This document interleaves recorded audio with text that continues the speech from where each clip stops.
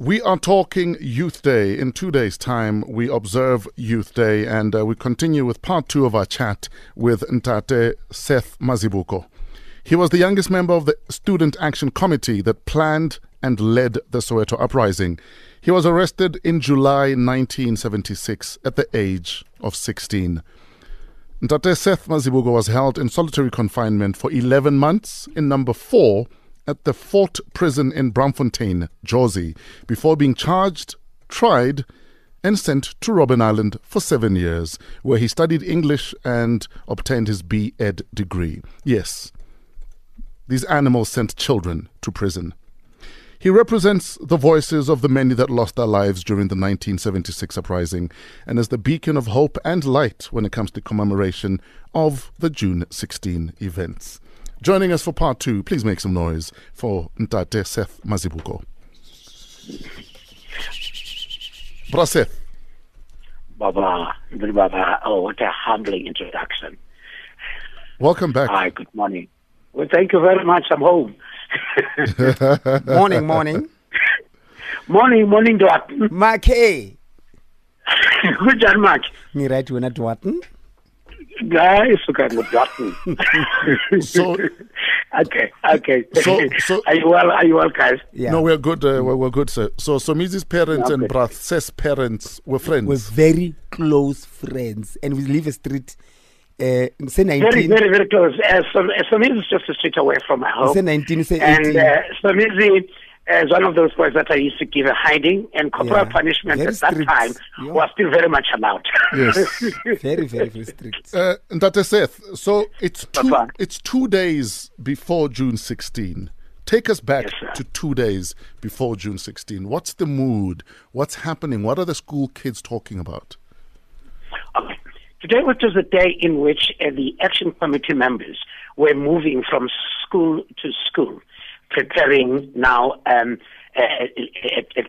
what now you call learners, students then, to be getting ready for tomorrow. Actually, the briefing was more to the leaders in different schools. And as I said yesterday, Lagaza Street, not Mochani, Machari. And we were just about to get out, run about this time, to now go and we had allocated ourselves schools to visit. How So are you? today it was more of the final planning Yes. and, we're tightening up the ends and making sure that now nothing goes wrong. Now, the system always had informants, always had people who are embedded. How did you know to trust everyone you were interacting with? Yeah, you see, Fresh, let me just assure you that that's what killed the intelligence services at the time. They never in their thoughts or minds or any other way thought that children could come out in that big way. Yes. To them, it was just bana, these are kids, and know how they thought to themselves, black kids. Remember that in the school, any junior secondary school that started, one of the things that made students angry there, it is when the principal, Mr. S. Simpulo, who was our principal there, phoned Sam Bear, who was the second inspector there, to tell him that here are the kids are wanting to see you, and they're wanting to talk about Africans as a medium of instruction. You know what he said to them? He said, you know what he said, the Sam Bear said to our principal? He said, tell those K kids, okay, that now I'm not working for them, and you, K principal, are working for us, so that you must then discipline them. So do it. Now, listen to the mentality of the K, Yes. So we were treated as K kids, okay, that needed not to be undermined. So we shocked them. They never thought that now we were so much spread. And remember also, Fresh, that even our own movements that were in exile, the ANC with MK, the PAC with APLA, they did not even know that this was happening. The only people who maybe might have been sounded was Babu Mtuping, Zephaniah Mtuping of the PAC, was Mama Sisulu, was Mama Mandela, and was Dr. Motane, Dr. Helen Kuzoi. Those were the mothers and fathers around us that knew what was going to be taking place. But the space for sellouts, as we'd have called them that time, was very, very limited, and information was so kept, within that it was very difficult to spread out quickly. But Seth, when you guys were coming together, planning this march, how was the mood? What was the mood like? Were you guys angry? Were you guys expecting the results? What happened? Because sometimes to a young person it comes across as if you provoked the situation, and they don't, and the young ones don't understand. Young ones don't understand that it could have been a peaceful march that was turned into violence. How was the mood? Samizi, you've got it right. Let me tell you, Samizi, in the center, and fresh, in the center of all this, we were very certain and sure that we don't want to make that much violent. We were kids. And we said to ourselves, even though we were leaders, that now we don't want this to end up in violence. Yesterday, I was speaking to one of the TV channels, and I was saying, one of the things, guys, that I still regret today, and I know that other people find it difficult that I do, and I think I said this even to you, is that I led the children out of the classrooms to be to be mowed down by their own fathers. And to me, that still sits with me. I've not accepted that. It still pains me. You understand that? I wish I could turn back the clock and let them go back to class so that they must be killed. So underlying in all this, it was that which says, please let us be peaceful. That is why there were no even petrol bombs that were there at that time. And that is why we even defended ourselves using dustbin lids.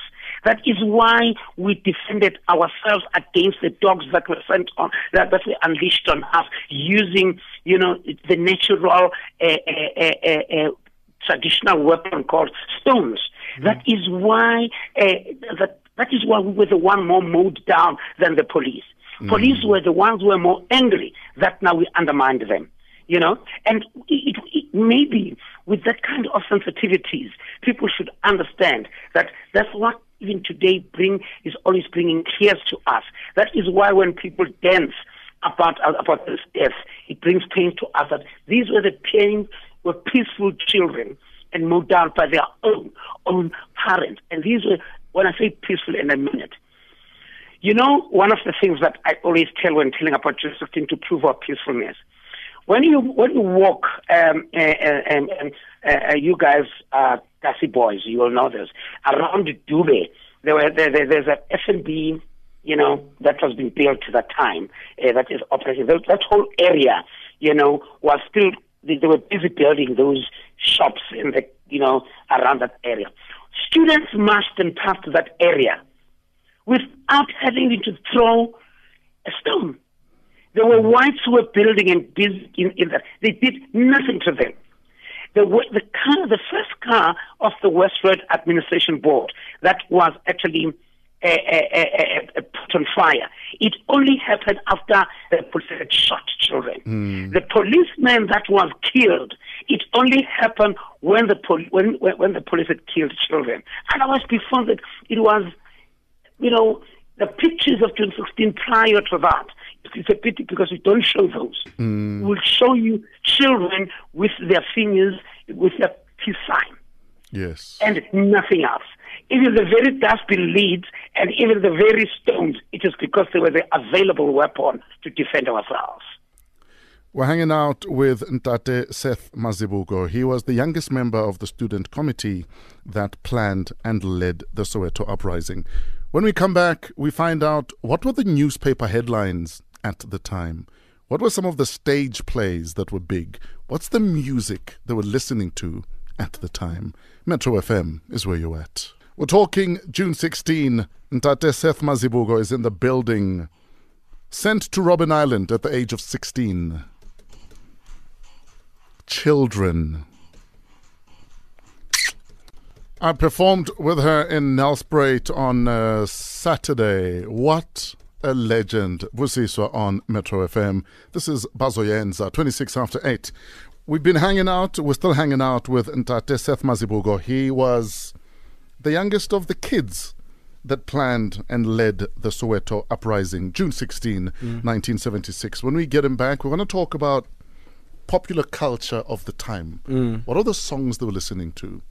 What are the headlines in the newspapers? For instance, theatre productions were massive at the time. Your parents were always on the road with theatre productions. There was a musical called How Long? Yes. By Gibson Kente, which they just did again at the Playhouse 45. But that was actually on tour at this time in 1976. I was 4. So Seth will break all of that down for us. Do you remember, sorry my friend, do you remember there's a song, in my head there's a song that they used to play, but it was an international song because now is the time to release. Yes. Time to release. Oh, and then we changed it to release Mandela. Yes. That was the song.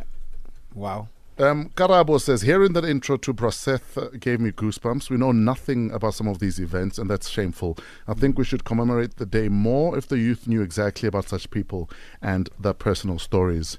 Cannabis Medi says, Ntate Peter Magubani's June 16 book highlights what Ntate Seth is saying, the aftermath of the day, how children were killed.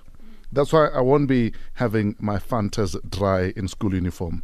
Kids were killed. That's according to Cannabis Medi. We'd love to hear from you. The hashtag is Fresh Breakfast.